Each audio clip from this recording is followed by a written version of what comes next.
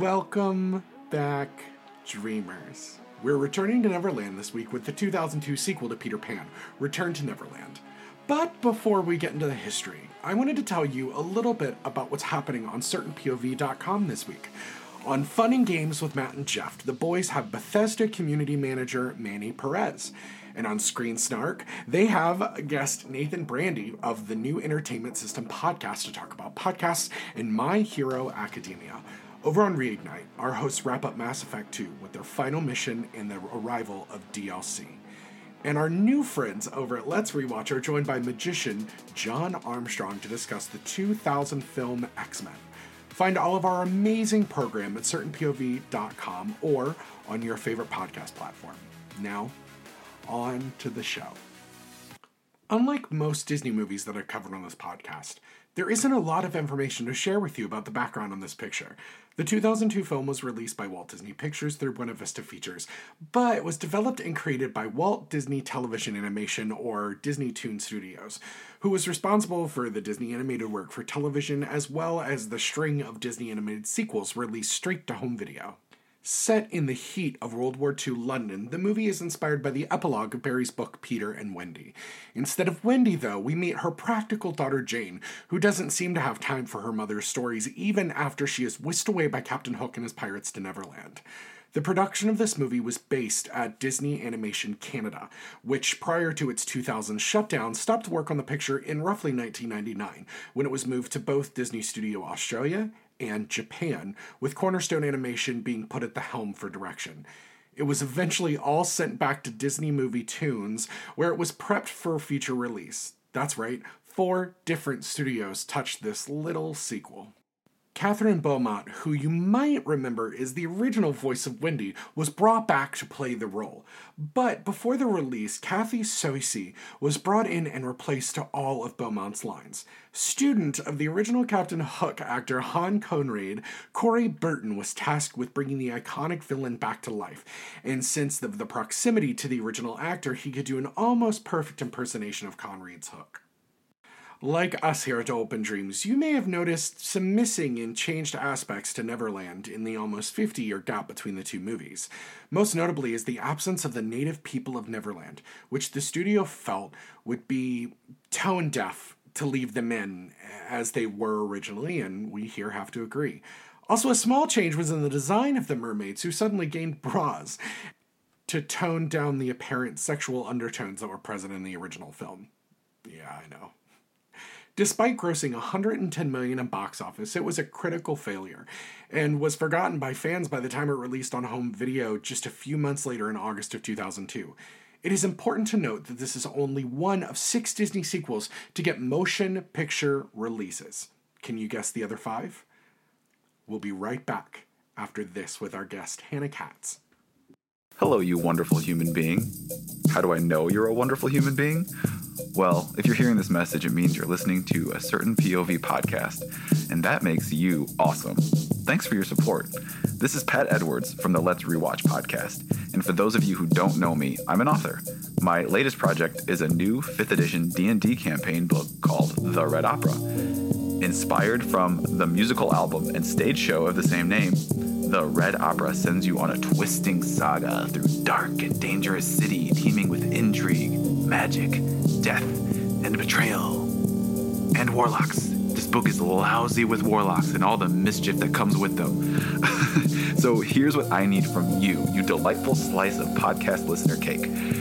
Go to the pre-launch page on Kickstarter and simply enter your email to follow the project. You're not committing to anything. You're just saying you'd like an email notification when the Kickstarter goes live, and then you can browse the truly outstanding reward tiers we've added to decide if you'd like to support the project. To find the pre-launch page, you can either go to theredopera.com, or if you go to my Twitter handle at @ThePatEdwards, my current pinned tweet has a link. Again, thank you so much, you beautiful spoonful of human sugar. Love, Pat. Welcome back, dreamers. We have a magical guest with us today. She's a good Judy of mine who is, I don't even know if it's more passionate about Disney than I am. I have Hannah Katz with me today. Hannah, welcome to the show. Hi. Hi. I've been so excited to get you on the show. I've been begging you for a while, and we finally are able to do it. Yay! Small blessings from quarantine. Small blessings from quarantine. Also, like, I don't think you guys realize how you only have the early episodes of the show because of Hannah. She was my editor for the first few episodes. It was a huge help, and we all need that friend who can be brutally honest with us, and that Hannah is that friend for me. So, Hannah, why don't you tell the audience at home a little bit about yourself and what role Disney has played into your life up to now? Sure. So I'm a Florida kid, and I feel like that's so important to start with when I talk about Disney. So for me, like, Disney is as much about the movies as the parks. And, you know, I've never had an annual pass in my life.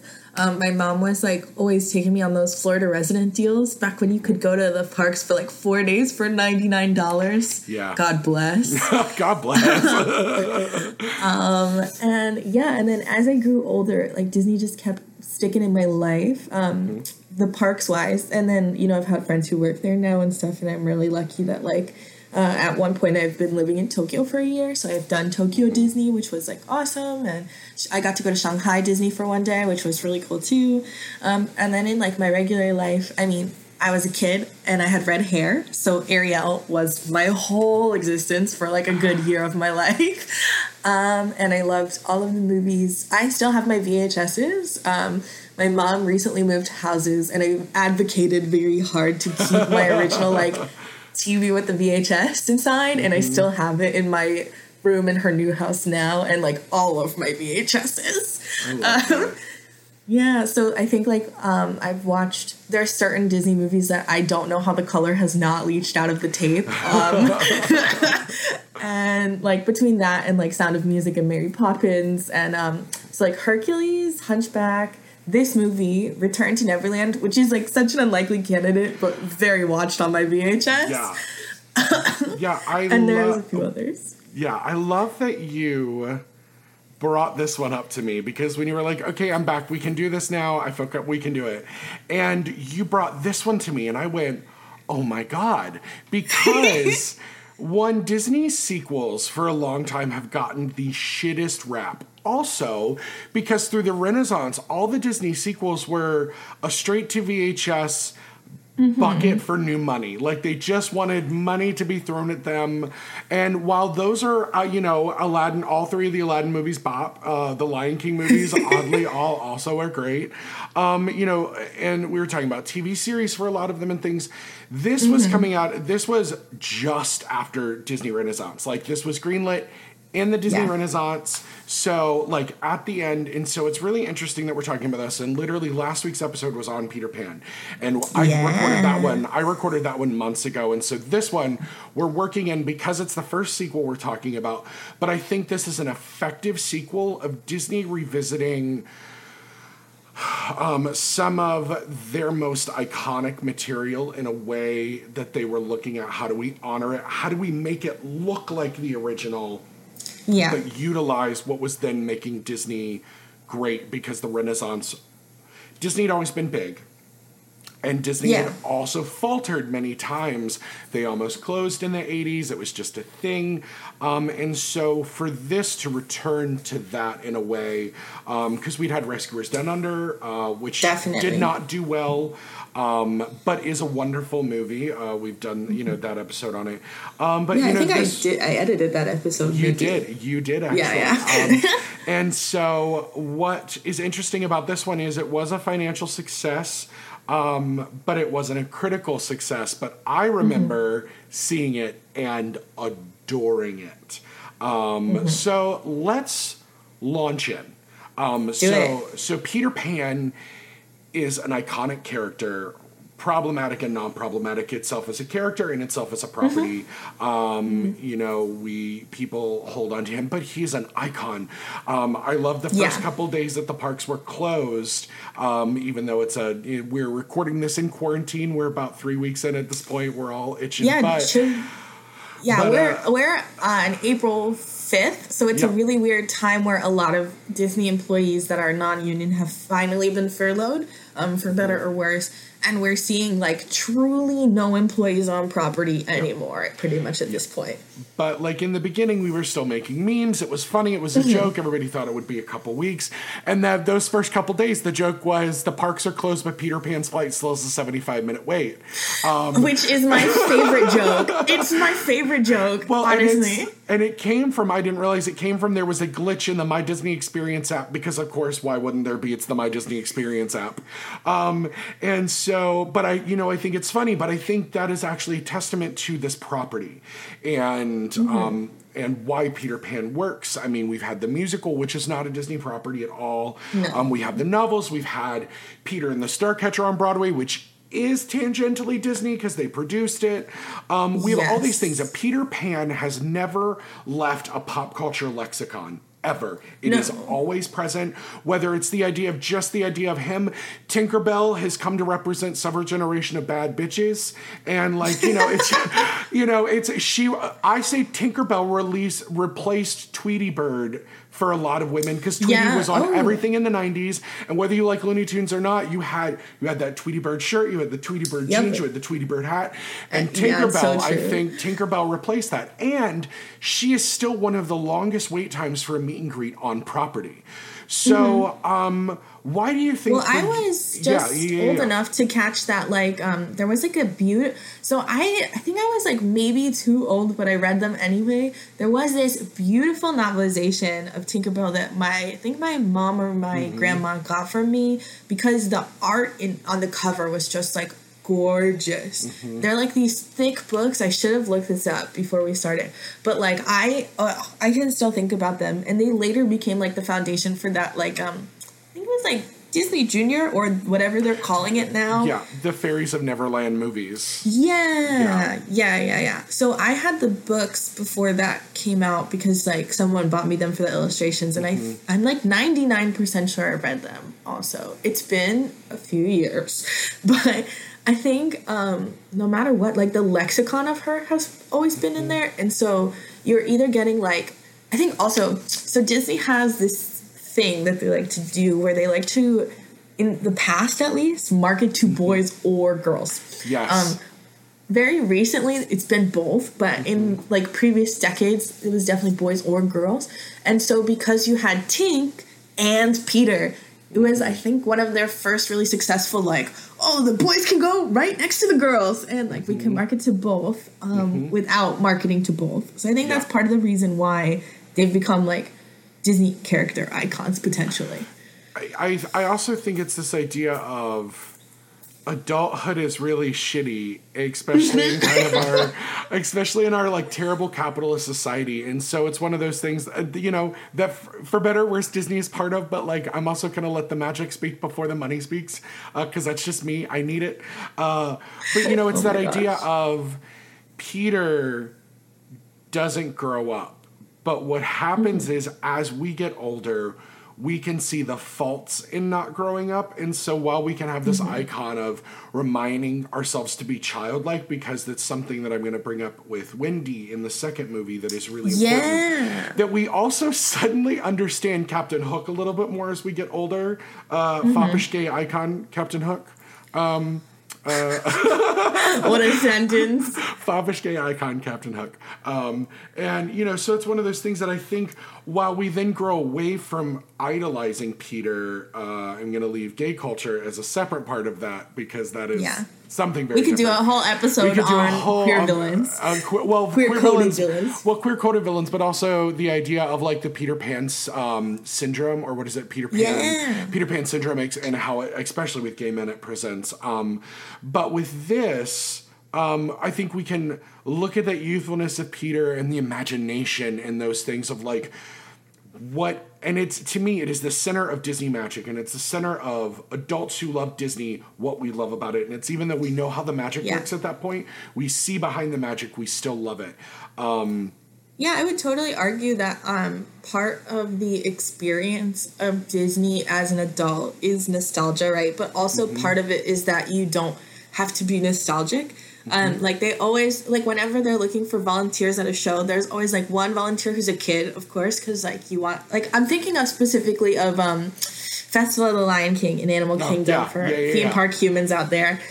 So there's like 4 sections of the show, and like I think 2 of them are always kids and 2 of them are always adults. And part of the joke is that like they make the adult man who's like the most masked butch human dad that they can find do something silly, and we all get this giggle out of that. But then part of it is also that like, oh, you are treated the same as a kid in a way where you are not. You get to be like a little free, a little irresponsible, and they really hope you're irresponsible so you buy more merchandise. If I'm being real. Oh yeah. It's why the pass holders exist. It's because they know people are going to buy things over and over again. But I also think, it's that equalizer of age of why you can also, I love seeing grandparents being really goofy with grandkids or great-grandkids, because it's like, especially for the grandparents, because some of them, like my parents have always lived in a world where Disney Disney properties existed, because my dad was born in 54, my mom was born in 55, and so Disney's always been present on the television. And so I think a lot of that is the magic of why we keep coming back to stories like Peter Pan and why they're still relevant. And so I think it was interesting and timely that in a world who is months out, like a year out of 9/11, like we have just had 9/11 happen for people in the U.S., even though that was a huge international moment for a lot of things, to have this moment set in World War II that putting a world where we suddenly meet Wendy's daughter, Jane, who is pragmatic. She is sensible. She is realist, because she is a child of World War I and is now living through World War II. Like, she was born in the wake of World War I. And so she has only known a country recovering from war and then going back into war. And then to have Wendy as this like adult who wants her children to have this magic, because at the end of the day, it is also keeping them entertained and like safe in a family during a wartime when their family could be ripped apart at any point, which they are about to be. That's the whole premise for. I recommend anyone who has not watched this movie. It is on Disney Plus. Pause us right here. No, it's okay. We can wait. We'll wait. I will wait. And then go watch it. Go watch it. We'll see you in a couple minutes. Okay, great. I'm glad you liked it. I hope you liked it. Yeah, you better have liked it. You back. Thanks. I hope you brought some popcorn for everyone. But, it's this moment of that they're on the night before that Jane and her brother Danny are about to be taken away to go live out on a farm where most kids, this is the Narnia thing. This is, the Pevensies get taken away. This is those moments. It's very of that time. And there's something, I gotta tell you, I saw this in theaters, and then I don't think I watched it again until you and I were talking about it, and I watched it about a week ago for us to film. And that moment when it's, the bombers are happening, it's the night before, and then the ship bursts forth over the home, and it's such a good moment. So, Hannah, I'm gonna walk us through a little bit about why you picked this movie, about why this one picked for you. So, there are a few reasons why I picked this movie. So, the movies I was gonna offer, because I only offered this one, and while I was like deciding finalizing my decisions, you were like, this one, and I was like, great, I love this one. Were because so Matt was like very kind and is generously sharing his Disney Plus with me, and this popped up, and I was like, yeah. But my choices were Return to Neverland.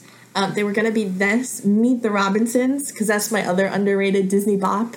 So good. And you had already done Hercules, so I was thinking about maybe doing Hunchback, but then I was like 99% sure you had done that. Which I'm not sure if you have released. Yeah, we haven't. No, we haven't done. We haven't recorded Hunchback yet. We've released Hercules, but no one's even come to me for Hunchback yet. So well, because I was like, I knew that we had talked about you potentially doing it at another time, and I wasn't sure because Matt and I probably. Even before quarantine, we probably talked every other day. Yeah. So it's gotten worse. So sometimes I can't remember what's planned and what's done. It's so true. It's so true. I also talk a lot. So It's great. I love it. That's why we're friends. So those were like my choices because I also want to be a special snowflake and pick something that not everybody will pick. I know that this show has like a lot of potential to go on for a while, so I wanted to pick something that like maybe people who are not as insane as me would pick, so that's part of the reason. But looking back at this movie, I'm really glad I picked it because it has this thing that I think is so funny, having just watched like Frozen 2 the other day, which is, okay, so specifically it made me remember because you were talking about like, so we go through World War One is happening and then the pirate ship bursts on. And if you watch it, I love it so much, but you can definitely tell that this is like, we are using a new animation technique, right? Yes. So we've gone from this super 2D style, hand-drawn looking style to like what looks like almost a 3D model bursting onto the screen. And it made me think of Frozen 2 the other day because I saw Frozen 2 in theaters twice because I was like so enamored, / I was living in Japan, so I saw it in Japanese once because I was like, when will I get this opportunity?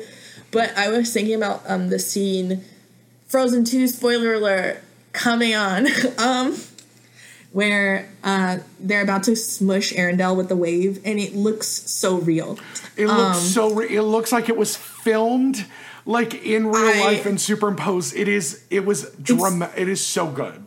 It literally, every time I watch it, even when I watched it on my laptop screen, it takes my breath away. And it made me realize that like, oh, this is probably what this moment felt like, right? Like, I look back at all these old movies that I remember thinking were so realistic, and now they look so not. Like, and that's as I imagine, though, what that felt like when that 3D pirate ship really, like, busts onto that screen.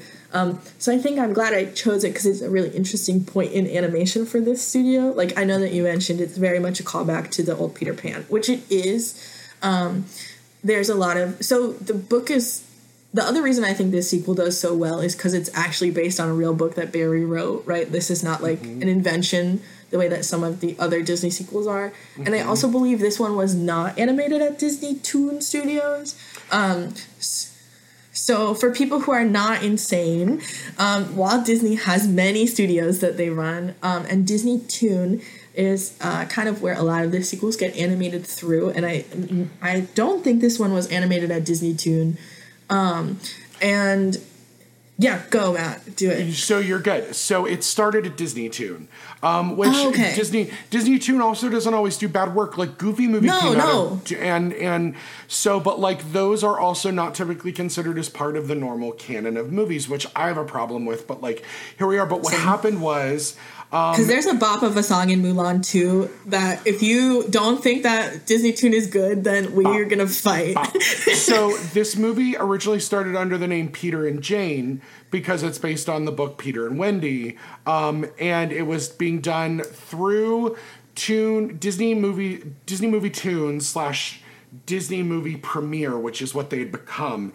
And it was being done at Disney Animation Canada. They had bought an animation studio in Canada, and they were doing this. But then the Canadian studio shut down. They closed it and moved it, split it between Disney Animation Australia, Disney Animation Japan, and that's how this movie came together.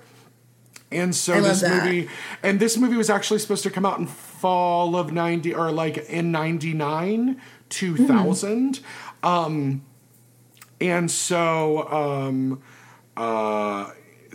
but it ended up stopping at Cornerstone Animation, which is who did the animation direction. And then it moved back eventually to a Toon Disney release. Wow. So my God. It almost didn't happen. It almost didn't happen. It shut down several times. It moved. And so we're lucky this movie, I think, even looks as cohesive as it does. I was just going to say, God bless character sheets. So also if you're not insane, usually a character sheet is given per character, and it's a character drawn in a few consistent poses / angles. And this is just because, like, when you're hand drawing, obviously different people have different styles. And so this helps artists kind of capture whatever the lead animator decides this person looks like, even though it's not them drawing every single frame. Right. Yeah, it's like amazing because this movie does look a little different at some points. Looking back, not gonna lie. But it's like you said, it's pretty dang similar for having been touched by, I think you said 4 or 5 different studio names. Yeah, well, and especially like Peter and Hook and Tink look, they look like just a newer version of their original. They look a little flatter, and Jane looks a little more three-dimensional. She looks more a little realized because she also has different proportions than Wendy was. Wendy was typical 1950s proportions, late 40s proportions, and Jane is very late 90s proportions in the shape of her head, in the shape of the body, and like how, so they're just an update because they were using contemporary girls as reference for Jane versus using 1950s girls for Jane because it also didn't really fit with her aesthetic of this kind of adventure. She's a Spunky's 90 girl if I ever saw one. Oh, she is that's the thing, is there are certain things, while I love this movie, there are some imperfect things that come from when this movie was made, and some of the bad habits Disney had in filmmaking at this time. And so while they're not bad things, so we'll get to those as we kind of pick this apart. But I think there's it's another one where I revisit and go, God, there's so much good to talk about with this movie that anything that is the quote unquote bad, and when I say bad, it's just I'm being nitpicky because I have made a life of watching Disney movies, and it's like I rewatched Onward last night, and while I loved it just as much as I did for the first time, I found a couple things that I went, okay, it's still fine because I still love it. But you know, it's one of those things that. A lot of my issues that I think we'll talk about in a little bit all come from Disney making this when Disney feels unshakable, if you will. And they've got a lot of money. So, you know, despite there being trouble inside of the kingdom from the outside, the kingdom was growing in a very Eisner-ish and gilded way. Animal Kingdom had just opened. You know, there were just lots of things that were there were just lots of things that were happening company wide that while we knew there was money issues, they were doing more than most people in their realm of existence. And so, I think there's a lot of good things. So, what are some things, Hannah, whether it's story-wise or just things about this movie that really stand out for you as like an exemplary film? Yeah, so maybe this is not real. I don't know if this counts, but what really rocketed me back more than anything watching this movie was the beautiful covers that happen of like where she's like gently singing Faith and Trust and Pixie Dust while like the I forget the artist's name and I looked it up specifically before this, but the music that is scoring this film is great. There is like, you know, every Disney movie has like that one song that the characters sing, which is like a really fun one in this, but it's not as beautiful as this like score that they've brought in to do that, which is just like heartbreakingly like, and I think it perfectly like explains Jane. Also, like I wish that I could like play this for everybody, but it's like very like adult but childhoody at the same time, which is I would, you know, that's the central conflict of the whole shebang. So that's probably a number one thing for me. I also love this movie does a good job of I watched this movie after watching Peter Pan because I knew we were probably going to talk about both. But this was like a week or two ago, so I'm going to have some things wrong. But I think it does a very good job of invoking the visual language of the first one without totally copying it. Like, I mean, the most obvious example is that they're both, like, Wendy and Jane are both in nightgowns, but one's in a blue nightgown and one's in a purple nightgown, and they do look different. And, like, Wendy's costume is still blue, but it doesn't feel like, oh, she's still in the same dress. So I think this movie does a lot of good visual storytelling. For example, the little baby lost boy and Danny, you know, we as an audience, even as a kid, okay, kids understand symbolism. I'm not trying to say they don't, but even as a kid, I very clearly understood this connection, that these two small humans are holding a similar place in her heart and things like this. And I think also it does like a really good job of like kids who want to be grown up, which was also me. They have a very interesting view of what grown up is. And I think this movie does it really well. So I would say that those kind of three things, that music, which I love, the similar like invoking of imagery throughout the film, and then like what kids think a grown up is, are like my three favorite parts of this movie. Yeah, I think for me, something that I did notice is the score was the first thing of one. It's very grand in a way that the Renaissance films had a very grand score, because the thing about the kind of gold, silver age Disney films, they have a very score of their time, and it sounds like their time. And I think the score, so good. And they're beautiful. And the thing about Peter Pan is, while it feels like a musical, it was not a musical. At no point was it a musical, but it had those big 50s choirs singing behind them. The studio, they felt like an MGM era musical. Because this is when it was that being is made. true. And so, but this, I feel like they tried to capture some of those moments. But for me, that's where I was going to talk about the pop songs that come in here detract from that just a little, because I'm just like, all right, thanks, BB Mac. We got a boy band singing a song here. But like, they were utilizing the music of the time that was going to sell a soundtrack, because this is when Disney had really gotten into home music, like people buying albums to like re-listen to. And so, but I love the instrumental score of this. I think it's really nice. And I love that every important song from the original film had a new version of it in this that didn't feel like a cover. It felt like an evolution of that original song. Yeah, definitely agree with that. I never felt like, what is it? I love it personally. I was like still Disney Channel aged when Ashley Tisdale came out and did her cover of Little Mermaid stuff, and it was like the good old music videos that used to play between the shows, and those are bops, but they're not like necessarily telling the story in a new way, but you're like getting the fun of the music, which is a good and valuable thing in a different way. And this doesn't feel like that. Like you said, it's totally an evolution for story purposes. Yeah. And I think something with the original version of Captain Hook, you kind of understood that he understood his place in this grand scheme of this magical world where he and Peter have to eternally fight. And that is something that will always happen.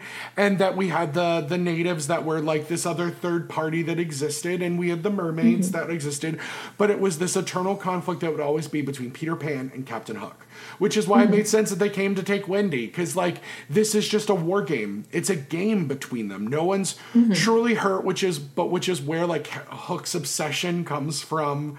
Because, he lost his hand. And this whole idea that there's one thing that I don't love, but it's kooky and catchy, and we'll get to it. But it all feels like a war game. But in this version, even though we know time isn't really passing in Neverland, because that's Neverland, that's just a thing that exists. Captain Hook's getting tired. You can tell he is wearing down. He's getting weary. Like, he's like, what happens when you're an adult that stops aging, but like you have the older soul who is kind of have weariness, where a child's soul gets tired, but they don't get weary. And so Hook feels a little more like feels more like a Renaissance villain in ways in this movie, because he's starting to be devilish, like dangerously underhanded. A little more ruthless, for sure. He's way more ruthless in this, and the pirates feel a little scarier. And even though they're all a little jovial still, and you still love Smee, there is an actual danger that feels present to Hook in this one, which I actually like, because the world has evolved, and so they've evolved some of these characters, but Peter Pan has not changed at all. And I actually think that's a really important storytelling thing. With this one, and well, I do feel like maybe Peter's been watered down a little bit in this one, I have to say, and I think that's for two main reasons. One is that we were way more tolerant as an audience of like evilness in our kid characters before. Like, I think one of the most famous shots, which I just was like, I had no idea where it came from until I watched the original.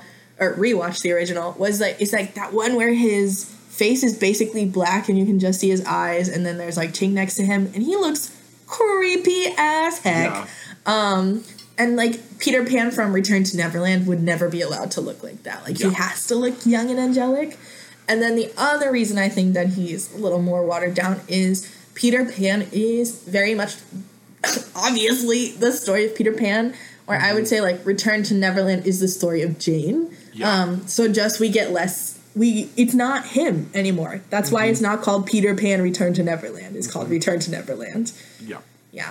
Yeah, no, I will agree with you, because this is definitely Jane's story, because it's about Jane, because Peter would have never come looking for her, because, like, it's also obvious Peter stopped coming to the house at some point. Like, that's the thing is, like, Hook goes and finds Wendy, which I'm like, how did he find Wendy? But we're not going to pick that apart. But that idea that, like, Peter has stopped, even though he obviously is still affectionate of Wendy, and he still cares in his boyishness.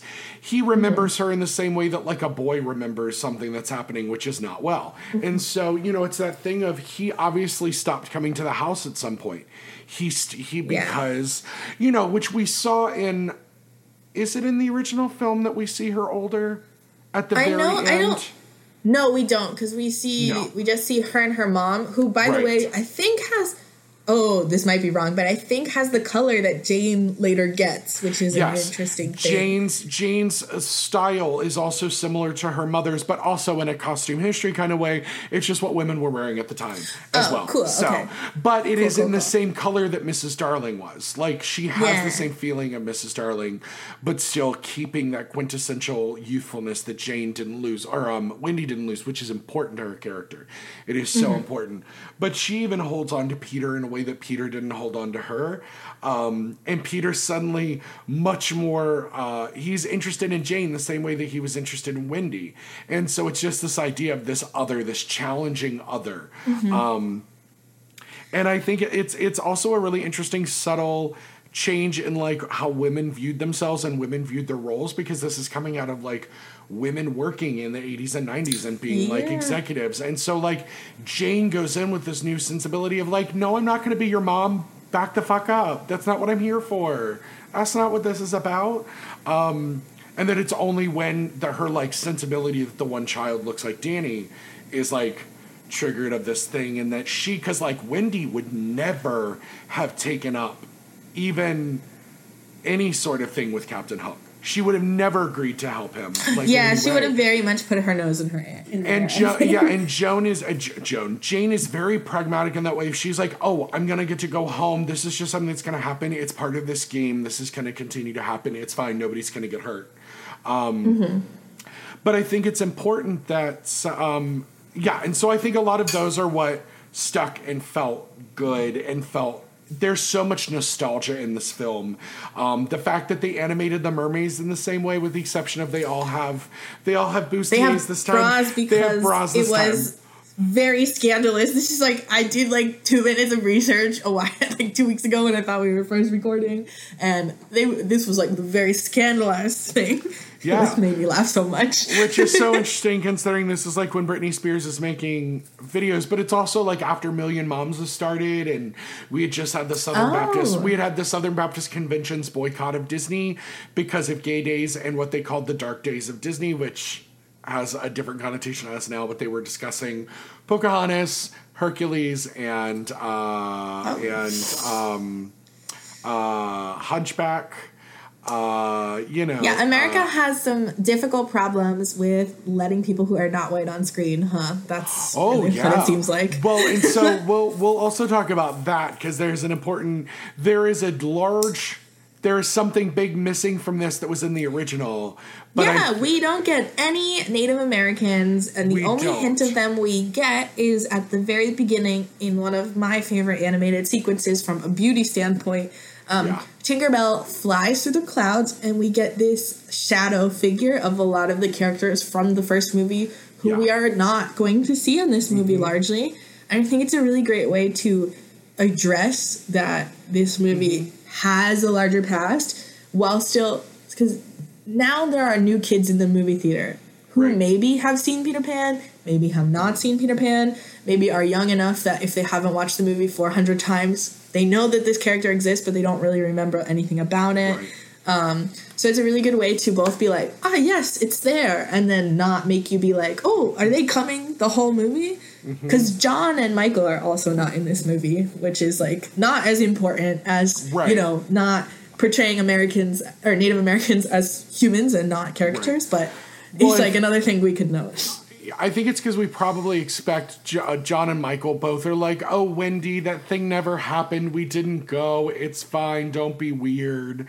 Because then I think it would become the conflict of Wendy, Michael, and John, and it's about Jane.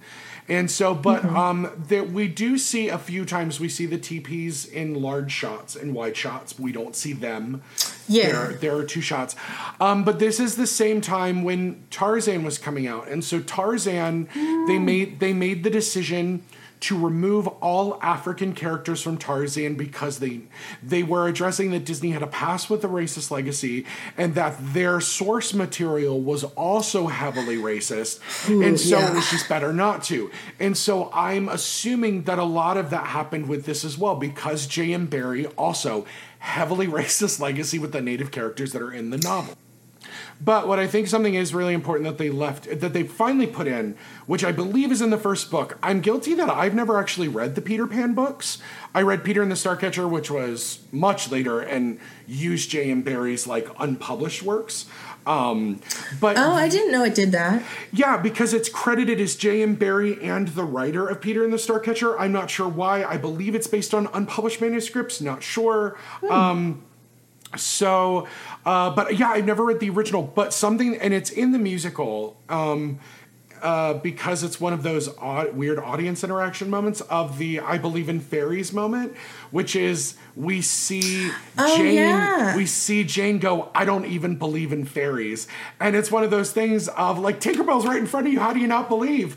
And then we see Tinkerbell like slowly dying throughout the movie until Jane has to go, I believe in fairies. I do. And I remember the movie theater was packed when we saw this movie and everybody just started yelling, I believe in fairies. It was a really nice moment. I cried as like a 16-year, 17-year-old That's boy. so nice. Yeah, like it's one of those things that was like, that was a nice moment of recapturing. It's one of those magical moments that I think is so on brand for Disney. It's on brand for like Peter Pan as a Disney and non-Disney property. And so I think, I think it's that was a nice moment that they chose to put in. But I also think that's that turning point for Jane of when she fully embraces that she has been refuting what's been in front of her the whole time. Like she's been questioning that's the such a good way to put it. Like she's been questioning the validity of magic and like this world that she is literally witnessing happen in front of her this whole time, to finally we then see her, after Peter, who kind of quickly is like, you're dead to me, canceled. Jane's canceled. I guess he does kind of quit that quick, doesn't and it's he? real quick, but like also I would be really mad if Captain Hook was like, thank you for leading us, my dear. And Peter Pan's like, crap, I hate you. Can't trust girls. But, to then have her show up on the in the crow's nest, which is that spot where we first see Peter Pan in the original movie when he comes to save Wendy and the Lost Boys. So, it's that there's a little of that duality moment there that I think it's evident the filmmakers of this were holding the original property very close to them. In a way that is it's really nice. And in a way that like we don't always see when people make sequels. Also because now the name of the game is franchising, not making a good story just to make a good story. That's so true. And so, but I think this is one where they went, you know what, we're probably not going to make another one, so let's just make this a really important movie as well. And it'll add into that canon, but we're not going to have to build something else of it, which they've made a franchise out of this, but more in the fairies than just this. And I also think that absolutely. And I also think one of the great things is that, like, and even J.M. Barrie does this, right? Like, the reason we get to... I think in the original book, even Wendy's granddaughter is, like, mentioned by name. Because, like, you know, he can come back as much as you want, and he's still the same guy. Like you mentioned earlier, he's got the same character. Like, we can throw anything at him, and we get to see how this person we already like is gonna do it. So, yeah. Well, and it's one of those things that, like, it was an easy sell because people liked Peter Pan. And so I think having him in this movie was the selling point. Because I remember the poster was super simple. It was Peter and Jane back to back with a duo colored background, and that was the poster. Or it was the poster was his shadow. Like, it was real simple, real effective marketing that people went, well, we can take the kids to see another Peter Pan movie. This is fine. And then the next year, the live-action Peter Pan with Jason Isaacs as Captain Hook came out. And with Jeremy Sumpter's Peter Pan. Oh my God, that was the next year. It was literally the next year. And so it was one of those, like, and Hook had been probably 6 years before this, 6 or 8 years before this. And so we continually kind of have Peter Pan things popping up. And people will always go see them because they know what the Peter Pan story is. Like, when, for better or worse, when NBC did Peter Pan Live, people were going to watch it because they know Peter Pan. Like, it's something they know. And so it also does wonder really well, right? Like, this this movie and character and series and concept are very much, like, good at, everybody likes the first time that you fly, right? That's why it's such a big part of both movies. Yeah. Well, and it's also interesting because Disney had also just made Cinderella 2, like, that came out the year before this, straight to DVD, straight to VHS. And so I have that VHS too.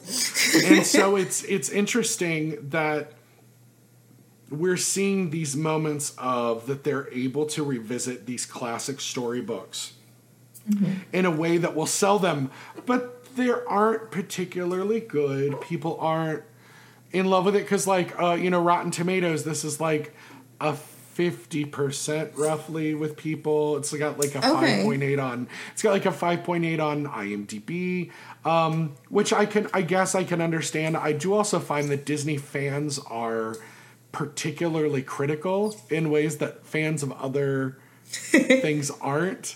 I'm gonna leave that there. I'm not calling anybody out, but it's one of those things that and this is the same time we've got 101 Dalmatians 2 coming out to DVD. Tarzan 2 was coming out. Lady and the Tramp was just coming out. Lady and the Tramp 2. So Disney was capitalizing on these classic stories and how they could sell them to a new set of kids because people had money. They were coming out of, like, the 90s peak in the economy and all these things. So I'm wondering if this was just part of that to capture all of that nostalgia, and this was the one that made it to cinema.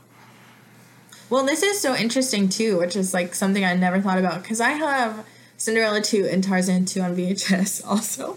And they are sequels that are not really sequels. So they are 4 episodes of a TV show stacked together. Right. So if you, I think there was, like, did Little Mermaid have a TV show? Is that who I'm thinking of? In the 90s, Little Mermaid, Hercules, Aladdin, and Tarzan all had TV shows. Yeah, so their sequels are actually, I think, testing for that or some kind of version of that. Because if you said that Tarzan had one, then that's really interesting too. Versus Peter Pan got one, Lady and the Tramps and Lion Kings are, like, proper actual sequels as opposed to 4 TV shows put together in a sequel package. So that's really different and interesting. And I kind of wonder why. And also, like you mentioned, this has theatrical release, which is so different. So yeah, that's crazy. I think home video was at a peak at this point. Also, we were getting into DVD, and if you can push out property on and show that you're supporting a new technology, like what do they call it? Platform. That's true. Because I learned yesterday watching Defunctland that Disney fought against home movies for a long time. Yeah, shout out to Defunctland and Yesterworld. They are just, and especially now that Defunctland is doing their TV series, it's so good. And so this one is particularly about how Disney Disney felt that they didn't want people to be able to watch movies at home, that because they were doing that like re-release in cinemas every 5 to 10 years of original movies, which is why you've got movies like Snow White that's made as much money as it has, or Mary Poppins, or Cinderella, because it was being re-released every 5 to 10 years in theaters and people were going to see it. Because, like, you know, people who then suddenly had kids could then go take their kids, or, you know, it's this thing. And so they actually took Sony to court for Betamax and VHS and lost, and then almost immediately, they almost immediately released 6 classic Disney animated shorts on VHS, and then quickly got the Disney Channel and all of these things they started doing because they bought into it. But, I did not know any of this. Yeah, but that's so crazy. It's so crazy, but I didn't realize that they had a group of movies called The Untouchables, and this was how they formed the Disney Vault, was things would come out of the vault to go back into movie theaters. And so Peter Pan was one of the movies that was one of the Untouchables that was supposed to never see VHS release. And it did in the 90s. So this was just before Michael Eisner came in. Like probably 6 years before Michael Eisner. And so 5 years, because it was like 89. Yeah. Maybe you know that is Song of the South on that list. Song of the South is on a different list for different reasons. Great. Which I recommend it not be on anybody's list of anything. So. Yeah, it's I might get to that one day. We might do an episode on that one. I don't know. We'll see. I probably will elect to not work for the company at that point if I do that episode. Yeah. I think that Splash Mountain will never leave the parks, so I think that will be in the vocabulary of people who talk about Disney. And also, we've talked about this before, but I think it's WB has Bugs Bunny, right?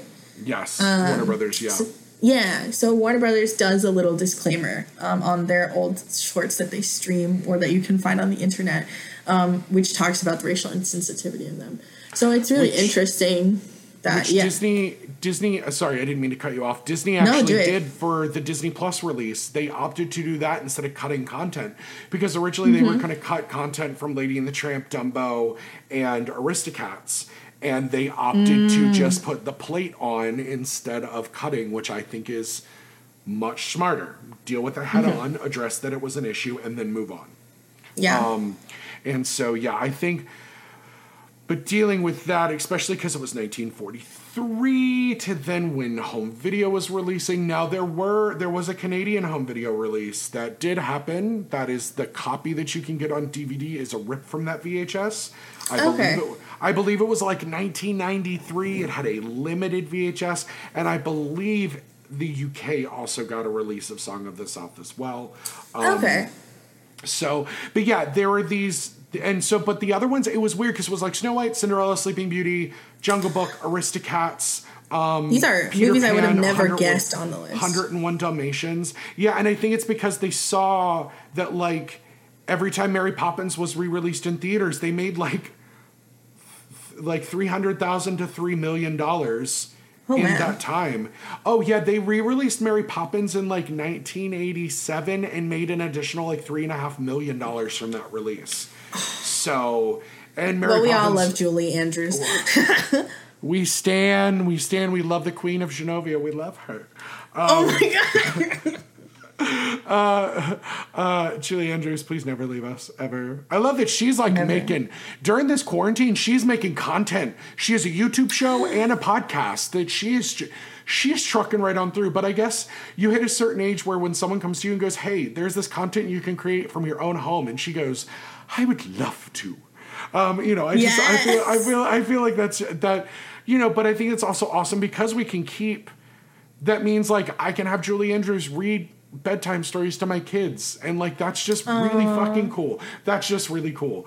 It is.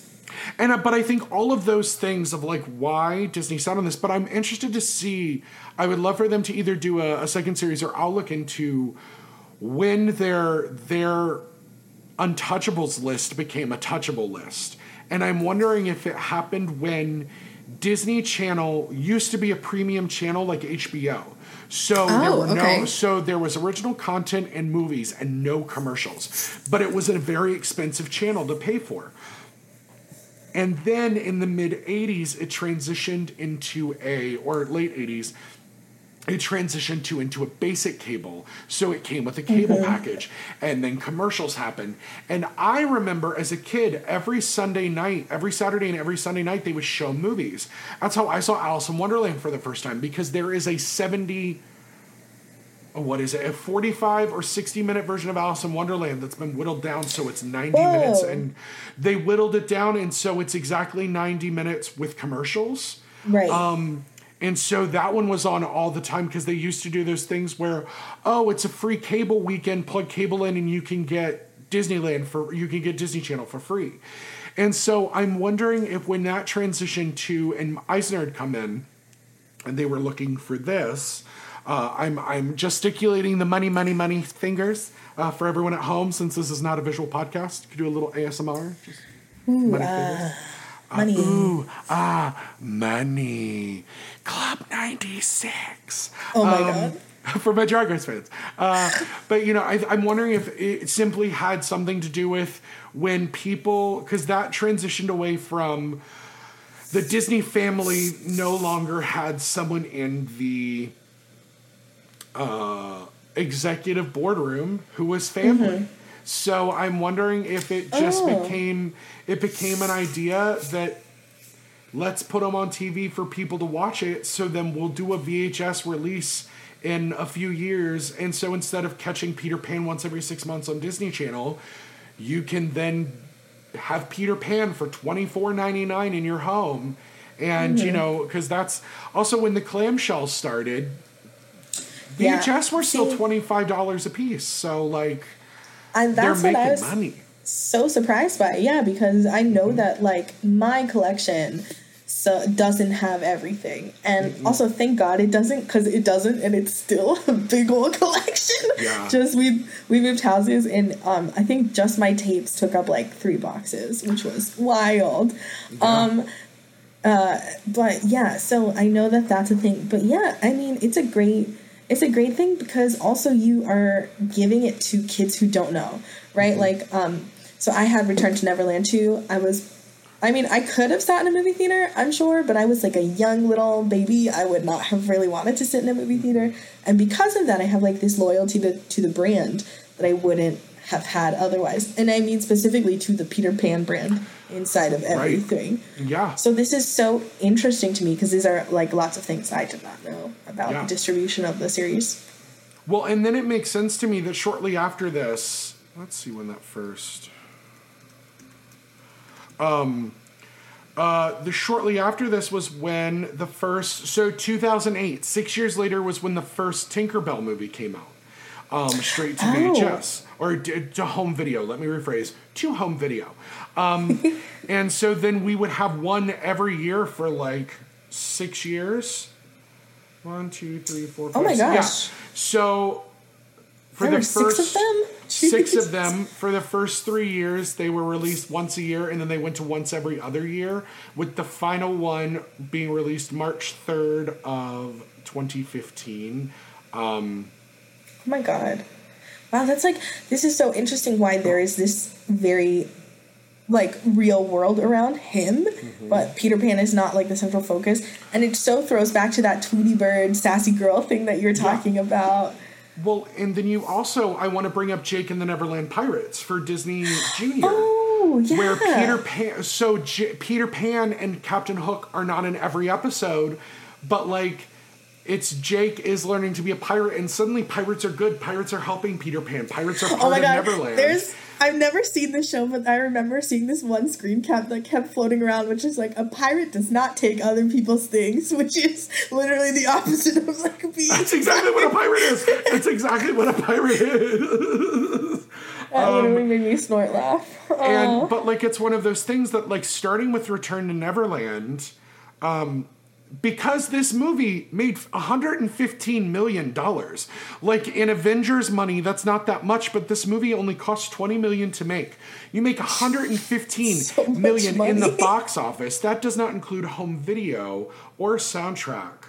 Or merchandise, which God knows Disney is the king of making merchandise on things.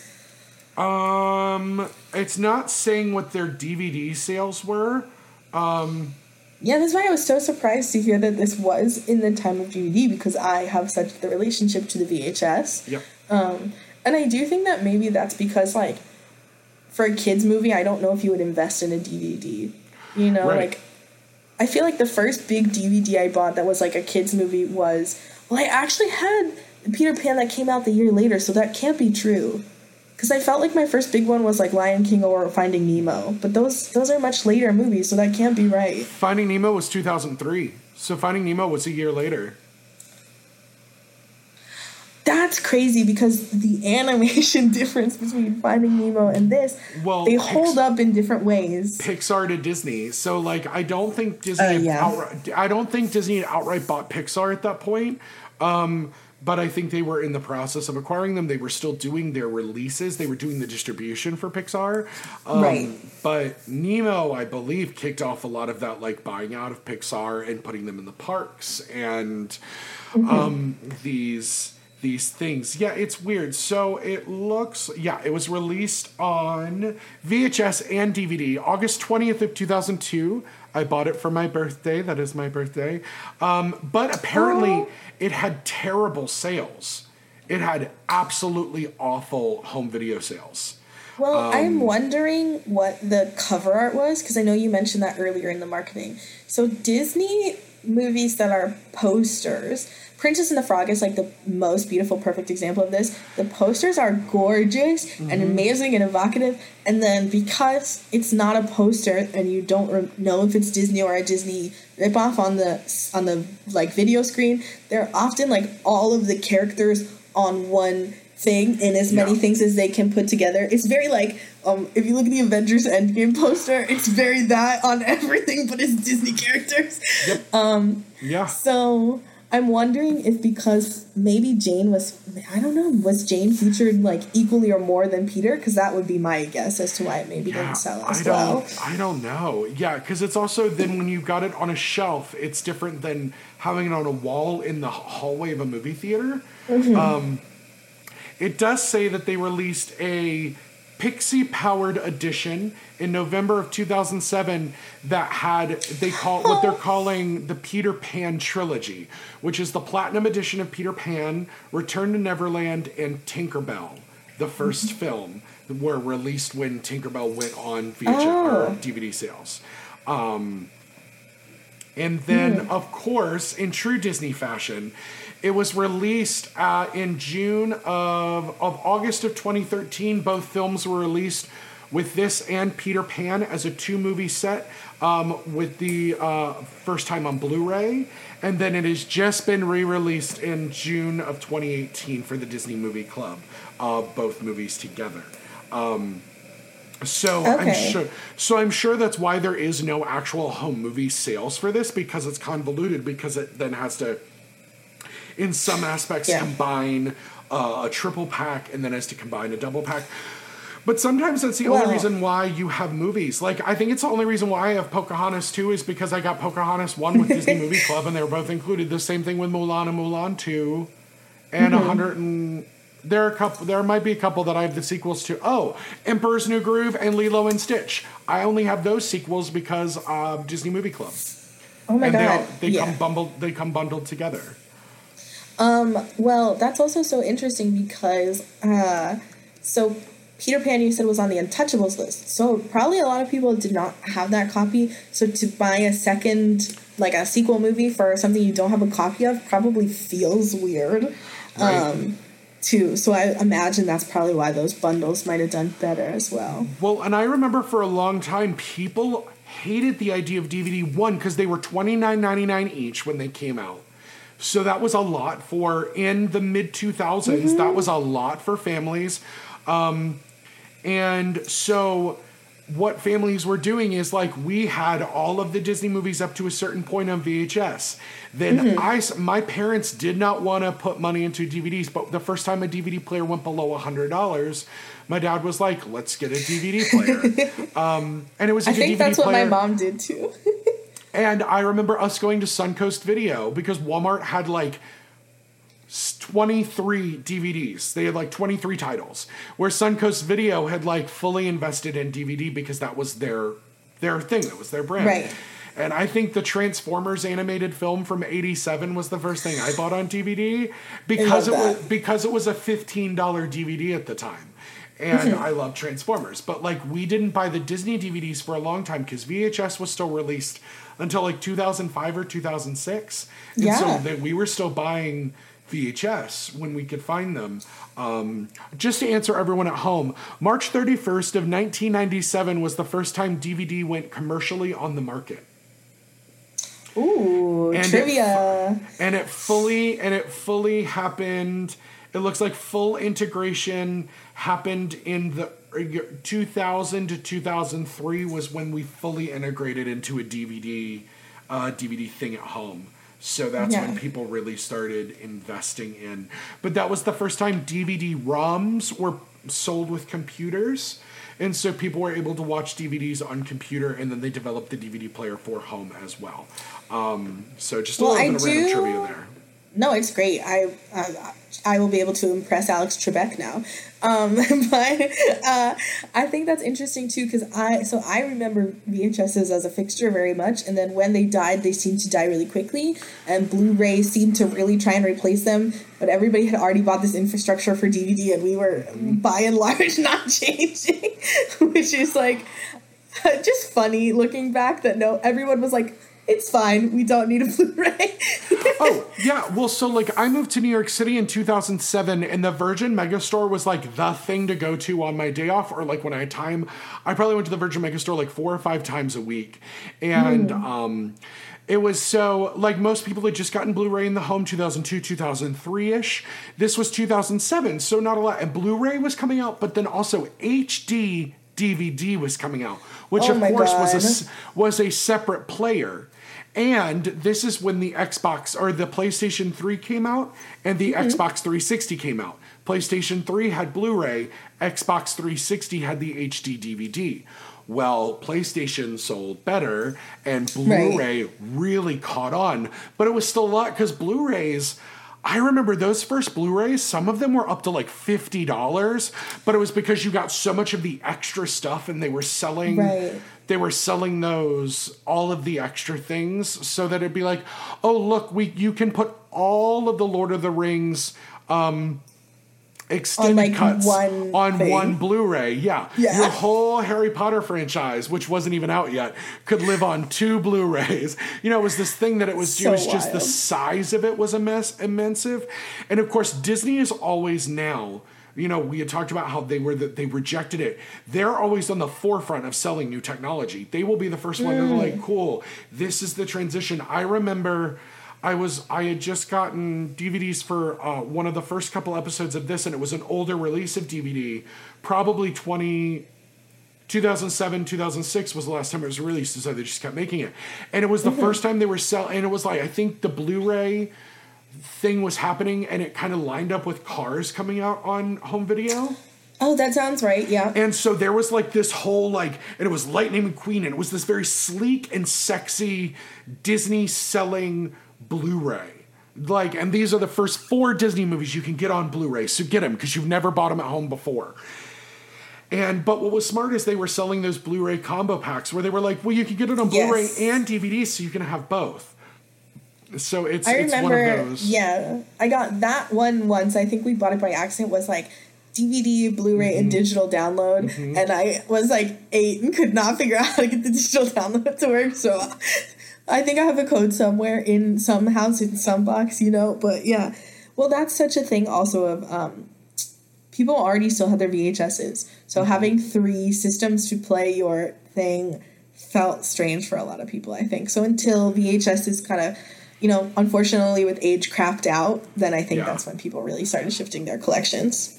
I also think a lot of what happened too was when people moved out of their parents' house and they didn't get to take their Disney VHS with them in a lot of situations. Oh, that's totally true. They then transcended and they went, oh, well, look at this sleek new thing. Like 3, because like it's like 3 DVD cases are the width of one clamshell. So it's like one of those things that, like, yeah, those movies took up a lot of space on a shelf, but there's something so cool still walking into a room and seeing just like a wall bookshelf full of Disney clamshells, which if you go to your local Goodwill most of the time, you can just see tons and tons and tons of those Disney clamshells. If you still have a Disney VHS and want that nostalgia, it's a thing. Mm-hmm. Well, it's so interesting also because a lot of my interaction with all of this was at Blockbuster Video, which we could walk to from my house. And definitely like seeing the progression of that and these kinds of combo packs as well, and that thing becoming popular with kids because you only had to rent one disc, but you got 2 movies. So even if you didn't really want that second movie, you could get a second movie for free, basically. Mm-hmm.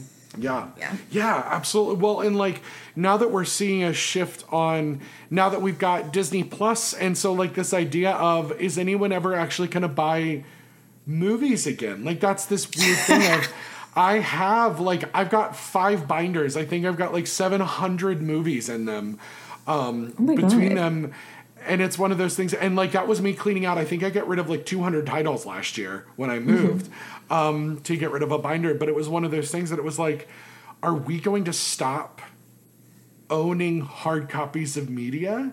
And then we are, it's this weird thing of like renting a digital copy of something. It's like you can download it long enough to have this whole thing. It's just so wild to me. Digital ownership is crazy. Like, I even went out the other day, Target had Frozen 2 for $12.99.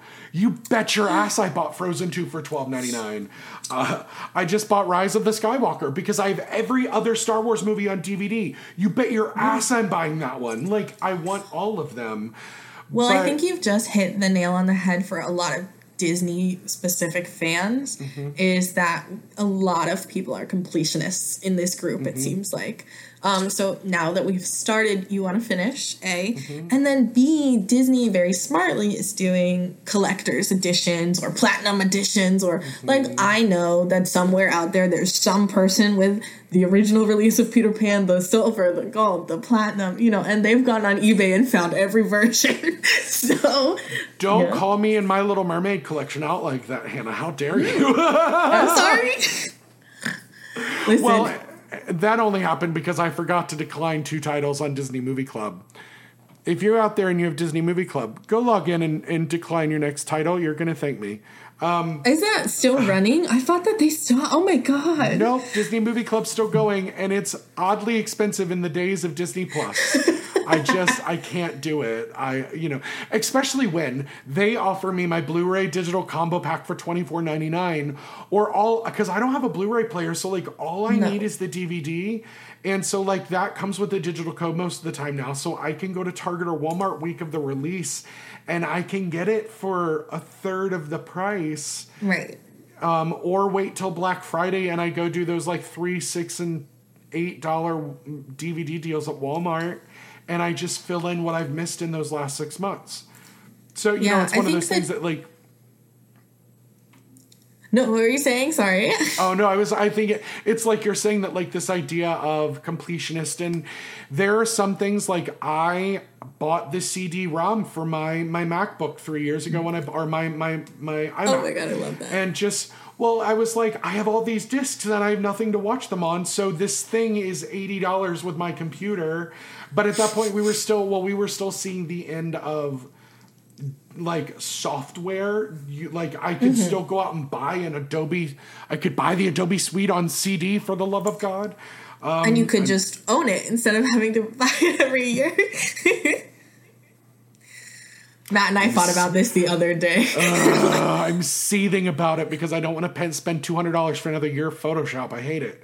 So it's that thing of I still want to own things or, a lot of movies that are not Disney, because contrary to belief, I love things that are not Disney.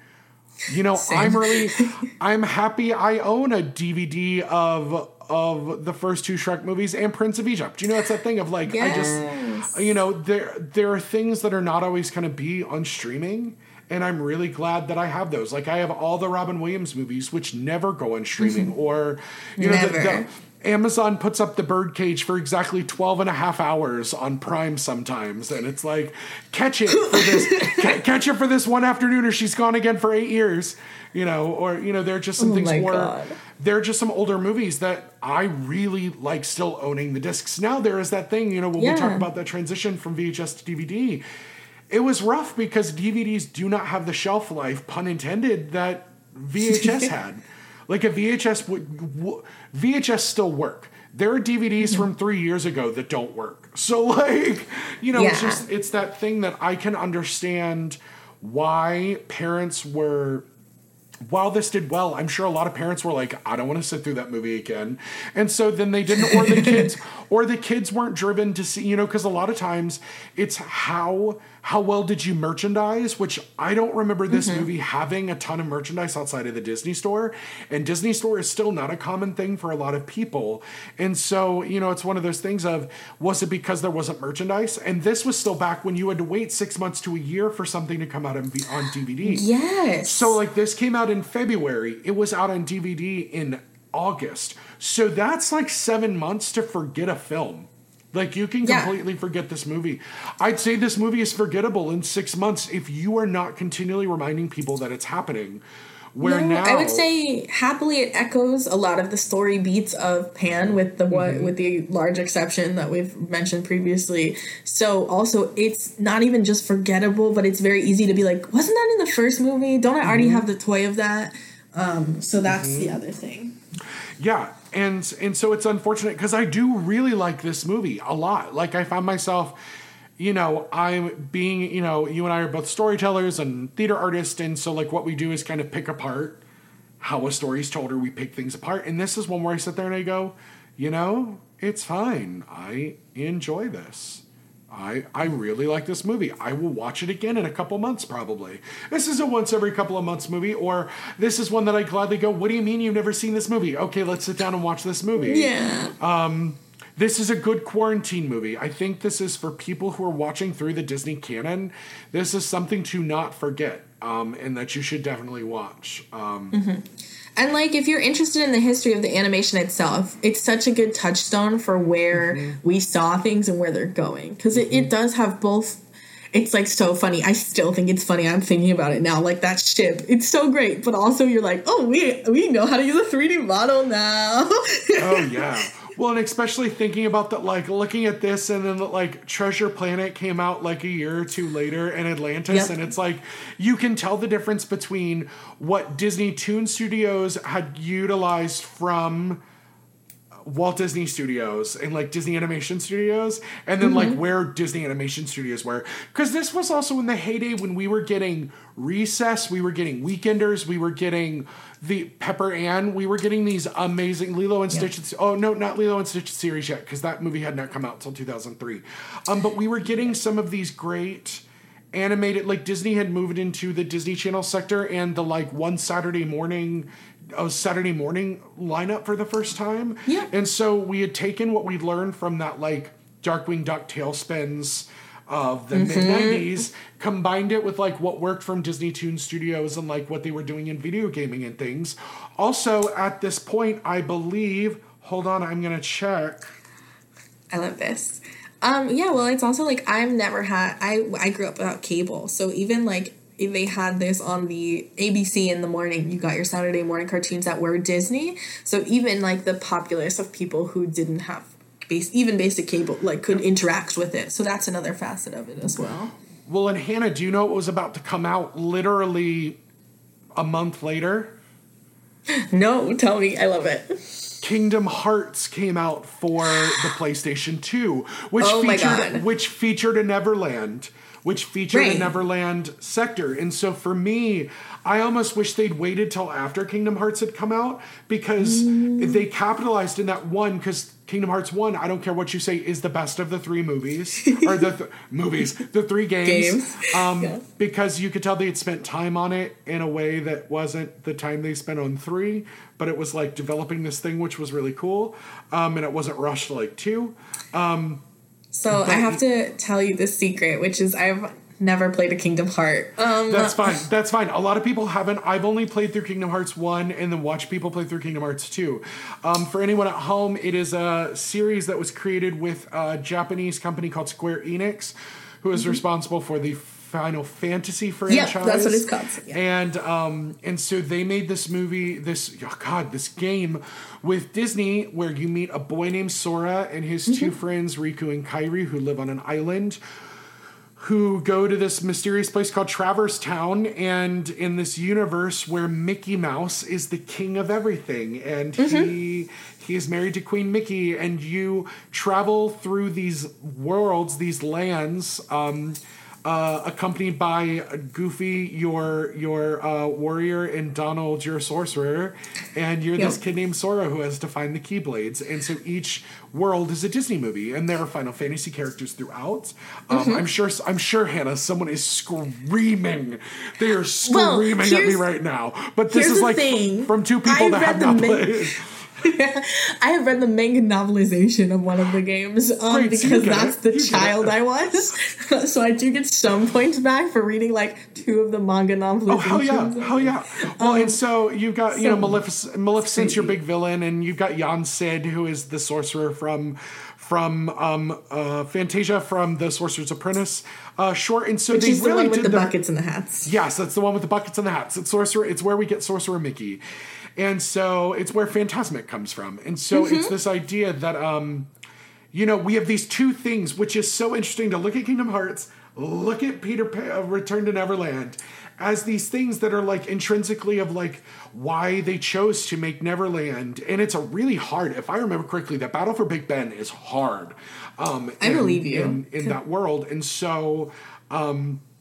it's one of those things that, like, it was intrinsically part of that first game, and there was, like, product that was released with that, and I'm pretty sure there was more Peter Pan and Sora merchandise than there was Neverland 2 merchandise. I'll tell you, that game has had a longer-lasting impact than Return to Neverland. Well, and so what's interesting to me is February is a weird release time, like a really weird release time for a movie. And so I think it's interesting that, like, they chose to release this in February instead of May or July. Like, to Which me, are this is traditional kid movie months because everybody's out of school. And so, and now they're known, and this was still right before the summer blockbuster. The idea of a summer blockbuster started.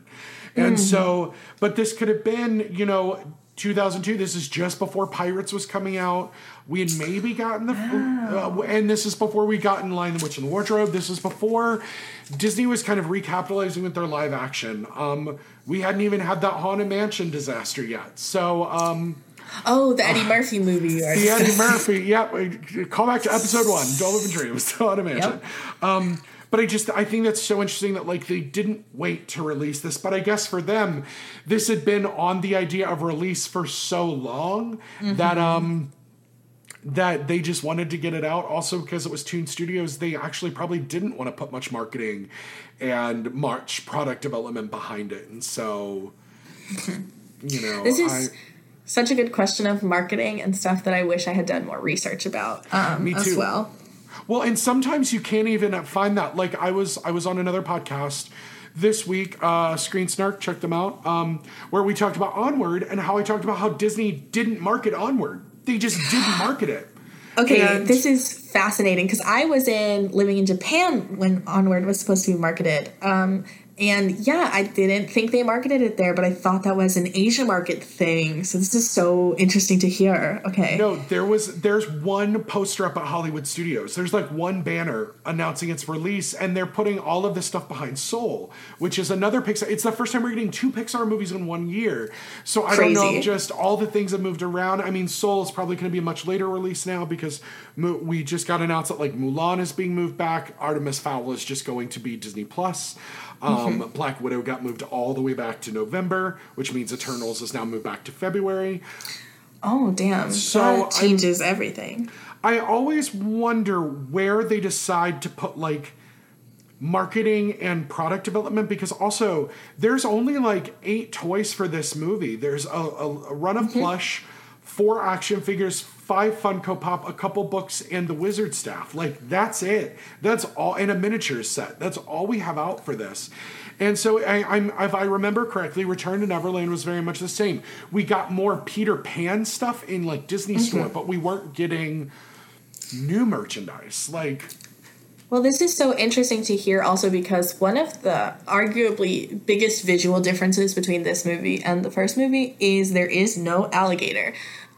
We get this crawfish thing, crocodile and like lobster instead, who is way more goofy and way less scary than the alligator was. So I'm like always wondering if that's like the alligator gave some kids too many nightmares, and that's why he disappears. Like literally, we're like, Smee I think has like a one-off line that's just like, the gator's not here anymore, sir. And then like we get this crawfishy looking thing, which is way more goofy, and the sounds he makes are more goofy and everything.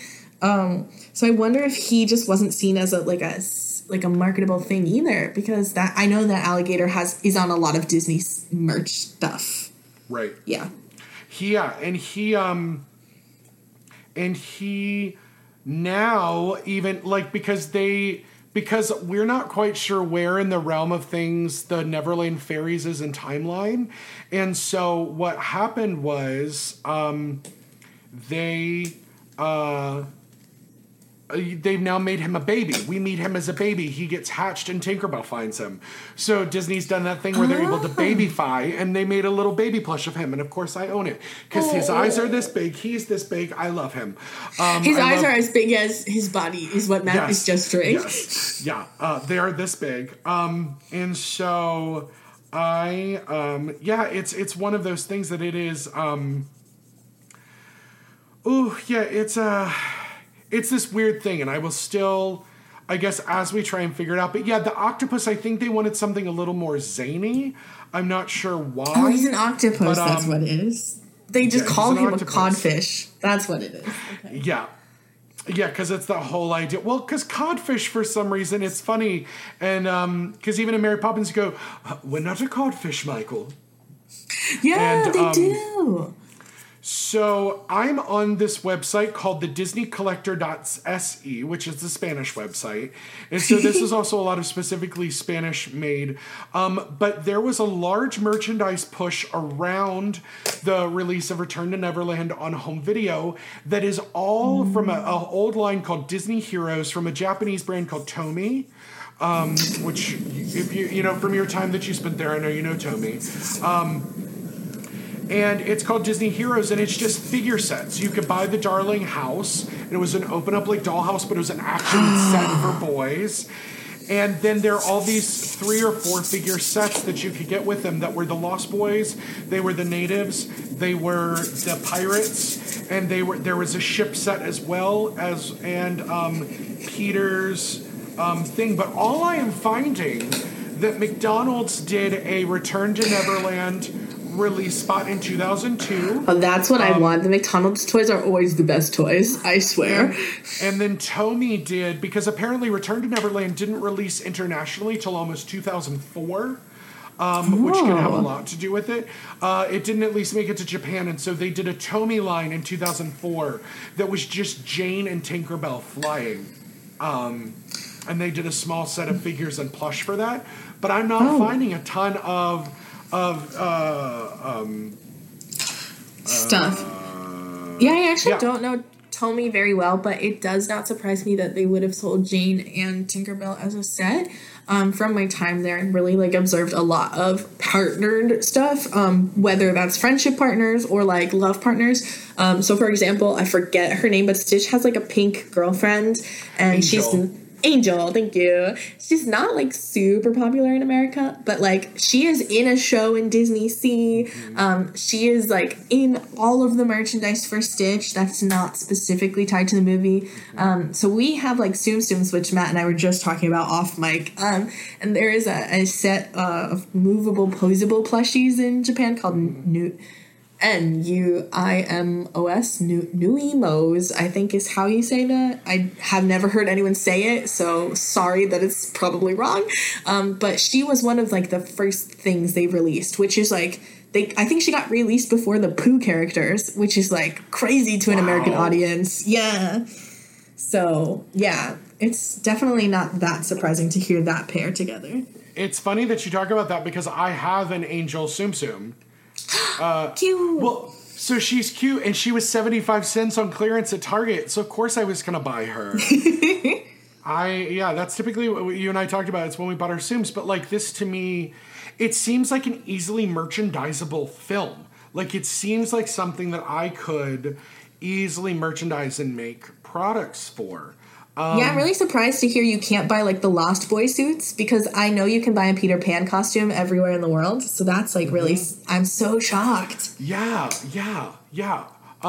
So it's interesting as you talked about what the cover looked like. So the cover was Jane, Peter, Smee, Captain Hook, and Tinkerbell. And when it was released on DVD, it had a huge white Peter Pan and in smaller gold letters, Return to Neverland underneath of it. And so this was then, they did this with The Great Mouse Detective as well, where they then rebranded it as The Adventures of the Great Mouse Detective. And so, yeah, like I'm on eBay right now, and there's nothing but DVDs that you can buy from Return to Neverland. Which is really unusual. There are a few people have the McDonald's toys, but it looks like, because if it's going to exist, it's going to be on eBay. It will be totally good sentence. If it exists, it's on eBay. There are only McDonald's toys. They're the only things that look like they were fully released with this movie. There was an American set and a UK set. The UK set you could build the ship, and in America they were just adventure toys. Sounds so cool, though. I love that. Oh, and in Asia also got the... So this is really weird. Like, why do you think they didn't merchandise this movie?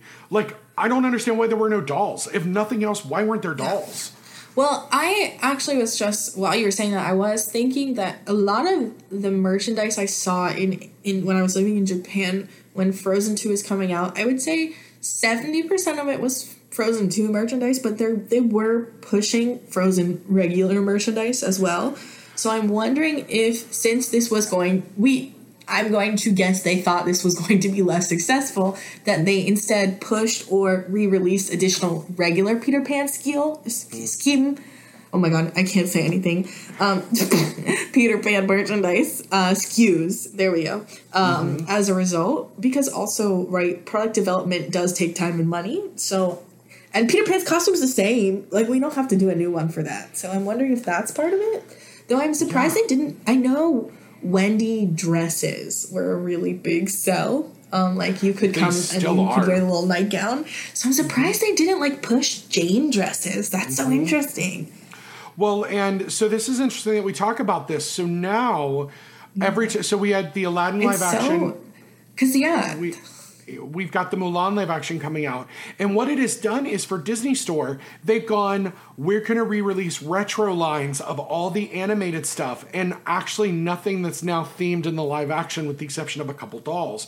Because both Beauty and the Beast and Aladdin's doll lines have ended up in the clearance bin at every store they've existed in because they weren't well made. And so it's interesting now that they're using this as this point of, we know nostalgia is going to sell better than this new movie is, so let's capitalize on nostalgia and sell new merchandise of the original animated characters. And so I'm surprised that I'm not surprised. I agree with you that I'm not surprised that they kind of did the same thing and used it as a thing to make boys' action lines out of Peter Pan and the... Yeah, that's what I would guess. And just like that, technology strikes, folks. I deeply apologize. The end of my interview with Hannah got cut off. But if you couldn't get enough of the two of us together, make sure you head over and check out our bonus episode where Hannah talks about her experiences living in Japan and visiting Tokyo Disneyland and Tokyo Disney Sea, as well as my episode of Isolation Cast with Hannah. Hello, my name is Hans Martin Jr., your real movie critic. If you enjoy discussing upcoming movie news, looking at new trailers, and reviewing the year's hottest movies, then tune in to... Hey, Hans! What? Are you doing the promo without me? Yeah, I am. How come? Because everyone knows I'm the better host of this podcast. Oh, it's like that, huh? You think you can review movies better than me? I don't think I can. I know. Oh, we'll see about that. This is... The Real Movie Critic versus the Cine Guy. Mondays only at CertainPOV.com or wherever you listen to your podcast. We're also on Spotify and iTunes. You're going down, critic. Bring it on, guy.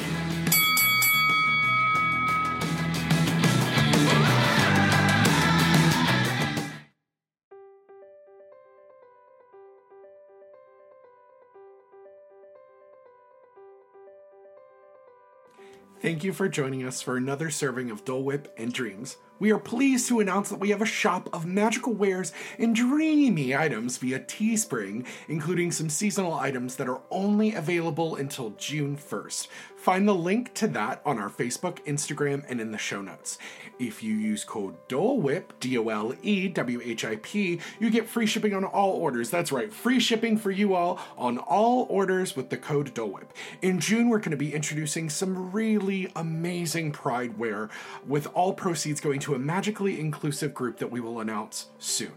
Find us on Facebook at Dole Whip and Dreams Podcast, on Instagram at Dole Whip and Dreams, on Twitter at Dole Whip Pod, and you can support us for only $2 a month. That's right, just $2 a month on Patreon. Just search Dole Whip and Dreams Pod, and we will be right there.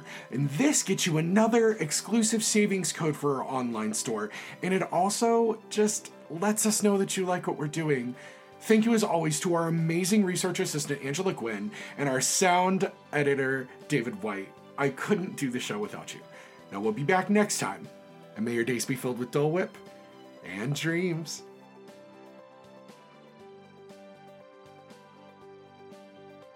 CPOV. CertainPOV.com.